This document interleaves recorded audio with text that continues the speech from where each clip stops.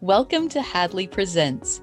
I'm your host, Ricky Yenger, inviting you to sit back, relax, and enjoy a conversation with the experts. In this episode, Director of Community Mark Arneson interviews Hadley advisor Eddie Becerra to share his story of vision loss.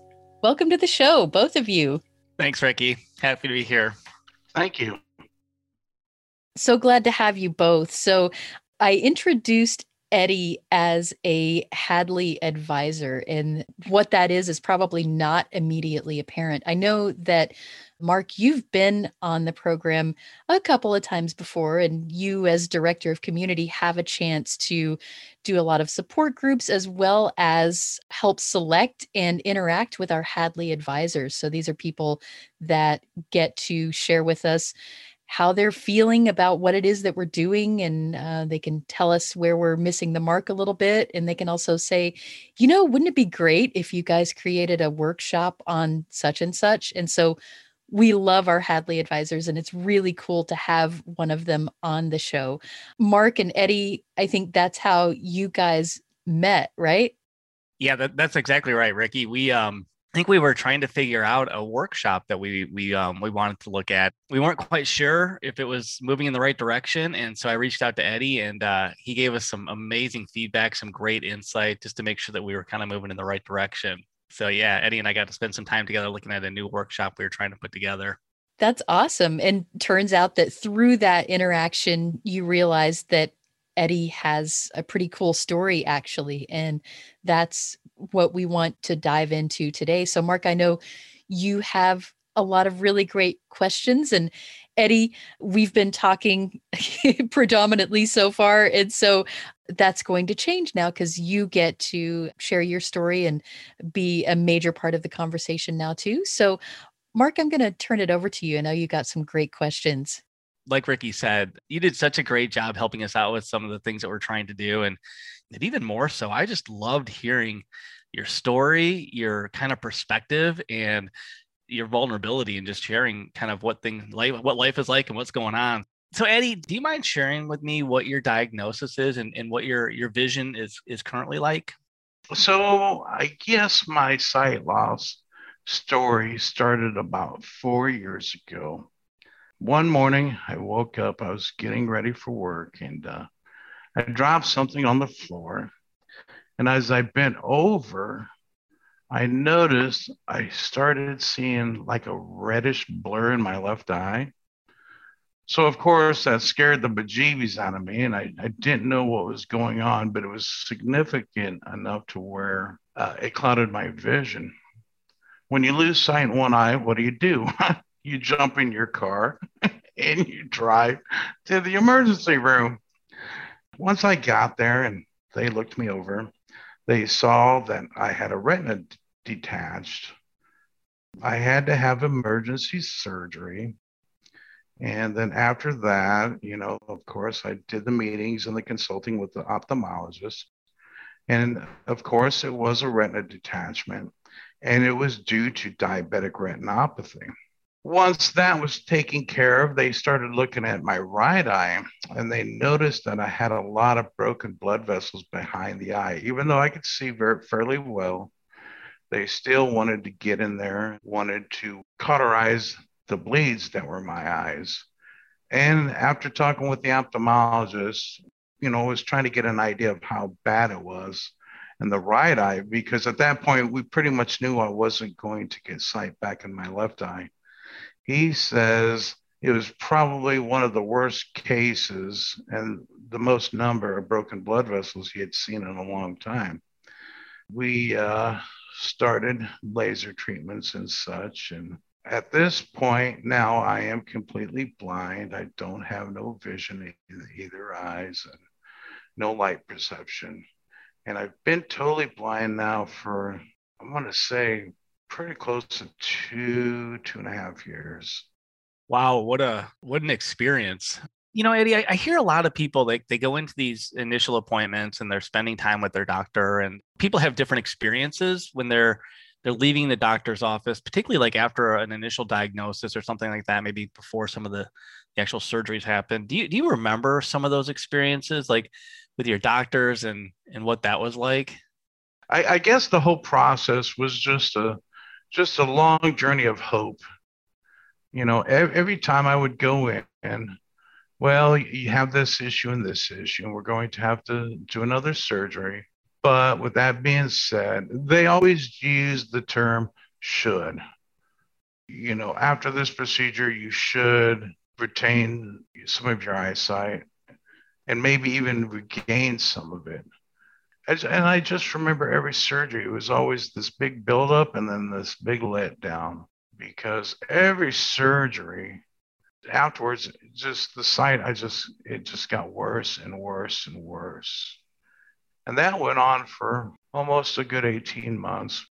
Someone can only take that sense of hope and then the letdown so many times, and it just really starts wearing on you. And it's kind of a sad thing, but the last thing I ever saw was my last surgery. The last thing I saw was the gentleman, the ophthalmologist, who gave me more false hope. When you come out of the surgery, you'll be wearing a patch for about a week, but then after this, you once again should regain some of your eyesight back. Well, he was the last person I ever saw. After that last surgery, they were pretty much done with me. So the adjustment, an 18-month period, I think you had said when you were first driving to the emergency room until those surgeries were done. What an adjustment you've taken over these last 18 months. Like, what were some of the biggest challenges you think you faced during that 18-month period? Like I said, the back and forth of hope and disappointment. But once I knew that I was never going to see it again, I'll be totally honest, Mark, I was quite devastated. I didn't know nothing about sight loss or blindness. I surely didn't know anybody else who was blind. And just judging from my initial experience, I thought pretty much life is over. Before I lost my sight, I was a very passionate, very busy, just always on the go kind of person. I always had to be doing stuff. I had a lot of hobbies and very social person. And yeah, and it all came to a screeching halt. So basically my life turned from being this outgoing, straightforward person to just sitting around and not doing nothing. It was just horrible. It was a horrible experience. And it changed me. It radically changed me. And of course, the radically changed my life. And I don't want to sound too melodramatic, but I just pretty much thought life was over. Well, and so Eddie, I've gotten to know you a little bit better. And I didn't know you when you first started losing your vision. I've gotten to know you since then. And I know that you're a very outgoing, very motivated guy. So what kind of inspired you to overcome some of these challenges that you were facing? To be honest, I don't think it was any one point in time that inspired me. I think it was more along the lines of anger and disappointment in myself. Because like I said, I've always been this outgoing, very resilient person. I'm very adaptable. Like I said, it just changed me. I wasn't that person anymore. I spent almost 6 months just sitting on the couch every day. I had no reason to wake up. And then I don't know what point in time per se, but I just remember waking up one morning and I was just so mad at myself. I was just so mad and disappointed. And I just kind of thought to myself, you big baby, here you are, you're sitting on the couch, moping and crying, feeling sorry for yourself. This is not you. Pull up the bootstraps and let's do something about this. So once I decided that I was going to do something about it, I didn't know what to do. There has to be something to do. I can do, but what? When I left the ophthalmologist's office for the last time, it was basically, well, we did all we could do. I am sorry. Have a good life. And he was off to the next patient. So there I am, totally blind, sitting in this doctor's office. You would think of any place, a doctor's office, if they knew you were going to be blind for the rest of your life, they would give you some kind of resources, some information a handout, a phone number, something, but they didn't. Now, with that being said, I am not going to say that the level of care I got was substandard. This was one of the best eye clinics in the country. That's not their specialty. They don't deal with bedside manner very well, and I understand that's the nature of the business. But with that being said, there's other people in that doctor's office. Somebody in that place could be in charge of pulling somebody aside and giving them some information and some phone numbers, some point of contact, something. And that never happened. I ended up calling my friend, and he came over and we got on my computer and we started looking for things. And it was just a basic search. I think we punched in something like resources for blind folks. With that, one of the first returns was a facility called Outlook, Nebraska, where they have employment opportunities for blind folks. And they also do extracurricular activities with blind and low vision people. So we ended up calling that facility, and we got talking to the receptionist, and I kind of gave her a synopsis of what was going on with me. And so I could tell she really felt sorry for me because I was pretty broken up when I was talking to her. She was trying to reassure me things were going to be okay. So with that being said, she knew of a place here in Nebraska called the Nebraska Commission for the Blind and Visually Impaired. And basically what it is, it's a state-ran vocational rehabilitation center. So she called one of the supervisors. As a matter of fact, she's out of Omaha. Her name is Nancy Fleural. And she kind of told her what I had said to her. Within about a half hour, Nancy Fleural called me back, told her my story. Once again, I was just really broken up because I think at that time, once I knew there was help, there was just so much of a sense of relief. It was just a really big emotional roller coaster that day. And I think a lot of it was just, I was just relieved that I kind of knew at that point I wasn't going to be in my current situation the rest of my life. So Nancy set up an appointment where we would meet a week from that day. So, and I felt really good about it. And then about a half hour later, she calls me back. And she says, "What are you doing today?" And I'm like, "Well, the same thing I've been doing for the last few months. I'm sitting on this couch." She's like, "How about if I stop over after lunch?" I'm like, "Okay, great." So I gave her my address, and a little after lunch, she shows up. She comes in and we get started on the paperwork. Because at that time, they had quite of a long waiting line to get into the center. And she kind of expedited my application to kind of bump me up a little bit to get me in a little sooner. So we're walking out, and I remember it was a really nice late spring day. And we say our goodbyes. And as she's walking down the driveway, she says, "Oh, wait a minute." She says, "I forgot I have something for you." So she come walking back to me and she says, "How tall are you?" I'm like, "I'm 6 foot even." She says, "I think I might have one that'll fit you." She goes to her car and she comes back with a white cane, a long white cane. She spent about a half hour with me just up and down the driveway. She just showed me the real basic fundamentals. I mean, just basically, how the cane sweeps back and forth and how you alternate between your steps and your cane. That was it. I mean, there was really no other really techniques, but man, I'm going to tell you what, when she left, and I know there's blind folks out there, it was really hard for a lot of blind folks to accept the point in their life where they need a white cane. And I understand that completely. But in my case, oh man, I tell you what, you thought it was Christmas morning. That was the greatest gift I ever got. It really was. And after she left, I'm out there and I'm bebopping back and forth, going up and down the driveway. And my buddy, he's just laughing at me. So we ended up jumping in his truck and we went to a park. I was able just to walk in the open space of this park. And I didn't know what I was doing with the cane. I just knew enough to swipe it to make sure I didn't run into trees. And And my buddy, man, he just laughed so hard. And it was great. It was freedom. It was independence. That white cane was my ticket off the couch. Like I said, you're a much different guy that I know since I've met you than the guy sitting on the couch. How would you like describe yourself now and your life now compared to early on after some of those surgeries?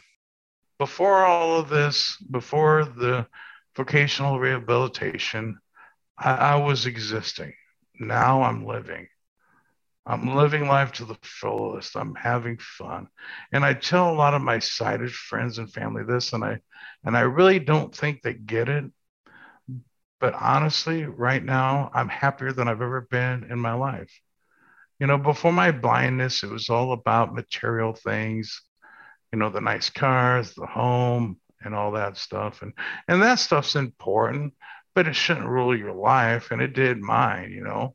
And now I feel that I'm free. The old me is, and again, I don't want to sound melodramatic, but the old me is dead and gone. I don't miss that person anymore. Like I said, I'm happier than I've ever been in my life. And, I wake up every morning and I just can't wait for my feet to hit the floor and to see what I'm going to do that day. I get material things, aren't the most important thing in life, but I do know that there are some material things that you really enjoy. Yeah, I like my tech. Well, and that's the fascinating thing about tech. I didn't know anybody who was blind or visually impaired. Or when I finally lost all of my sight, I resided to a flip phone because, I wasn't a big Android guy before. I was a big tech geek before I lost my sight. So I didn't think I was going to ever get to use computers or smartphones. And I remember I went and got me this little Verizon. I don't even know what it was, but it was just some kind of little cheap flip phone. And, on those, you can actually text. How it has the letters on the numbers and you got to cycle.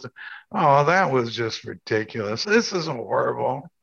But once I lost my sight, and once I got into vocational rehabilitation, they introduced me to a lot of the technology, especially in the beginning. It made it bearable that I could actually play with tech now again.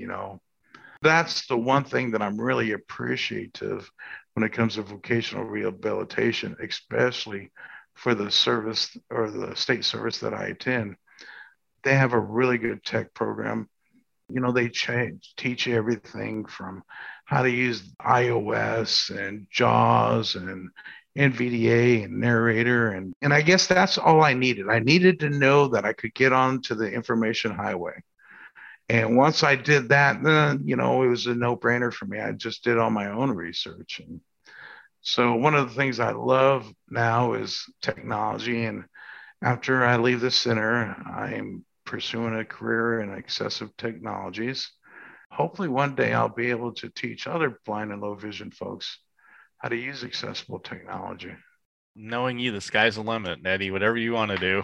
Hey, so I want to go back to the doctor's office just quickly. I know that you had said, being in an ophthalmologist office, you think they would have something that they could hand somebody to direct you. But if you could go back, knowing your experience now, is there any advice that you would give to some of your doctors as you were kind of going through this journey? I think I would caution the doctor that I had about the false hope thing. I know people do not want to hear you're going blind and you probably won't see again. I know people don't want to hear that. It would be helpful in the long run if they would have been a little more honest with me. I don't even really want to use the word honest. Maybe straightforward. I don't think he meant any harm. I really don't. And maybe some of it also is the way that I interpreted the information that they gave me. Maybe I was at a point to where I had all this hope and I wanted to hear what I wanted to hear. At the very least, they need to be able to provide you with some resources and not wait till the very end to where they can't do anything else for you.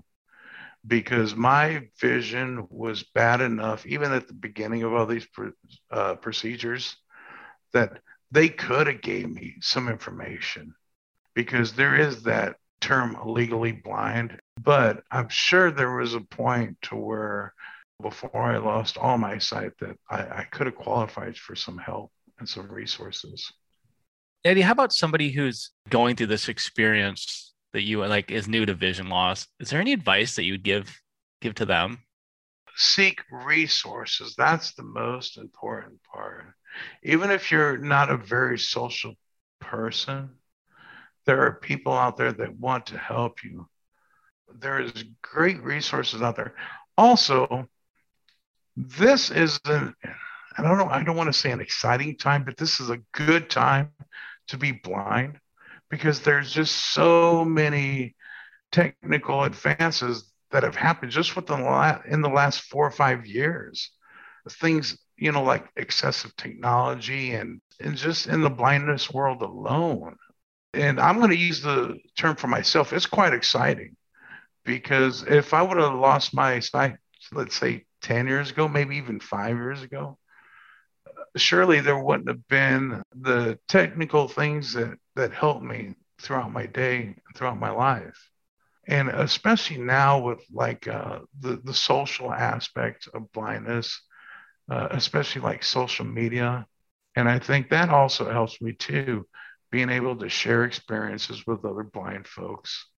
Yeah, I think all those things are important. So the community, the reaching out and finding like-minded people, whether it's somebody who is blind or somebody who is interested in astronomy like you are. So just getting that sense of community back. And then the other thing I liked that you mentioned was searching for resources, because I think that people who are experiencing a vision loss feel the same way you do when you were on the couch. I feel alone. I feel hopeless. And so knowing that there is hope, and whether that's hope for regaining some of your vision or just hope that this isn't the end of what life can be for you, that's an important thing to have, right?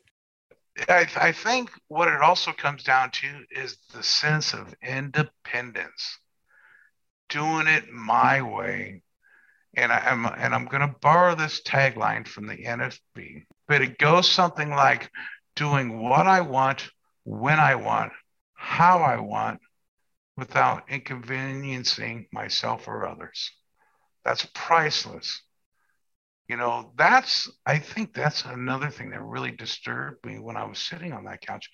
Everything that I had to do, I had to depend on somebody else.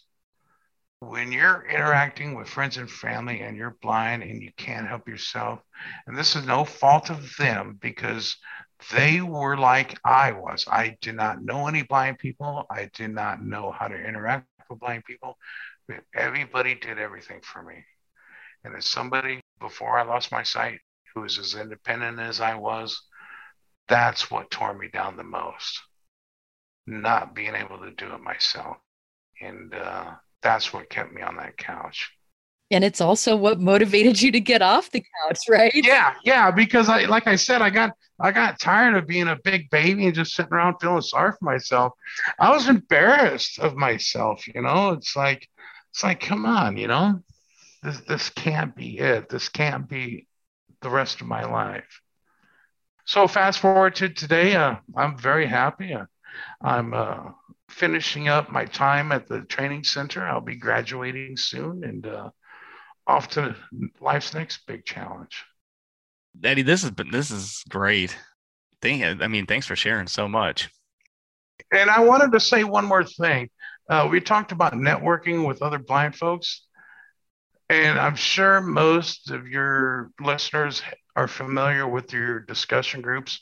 But way before Clubhouse, way before I got back on Twitter, I always loved going to the Hadley discussion groups.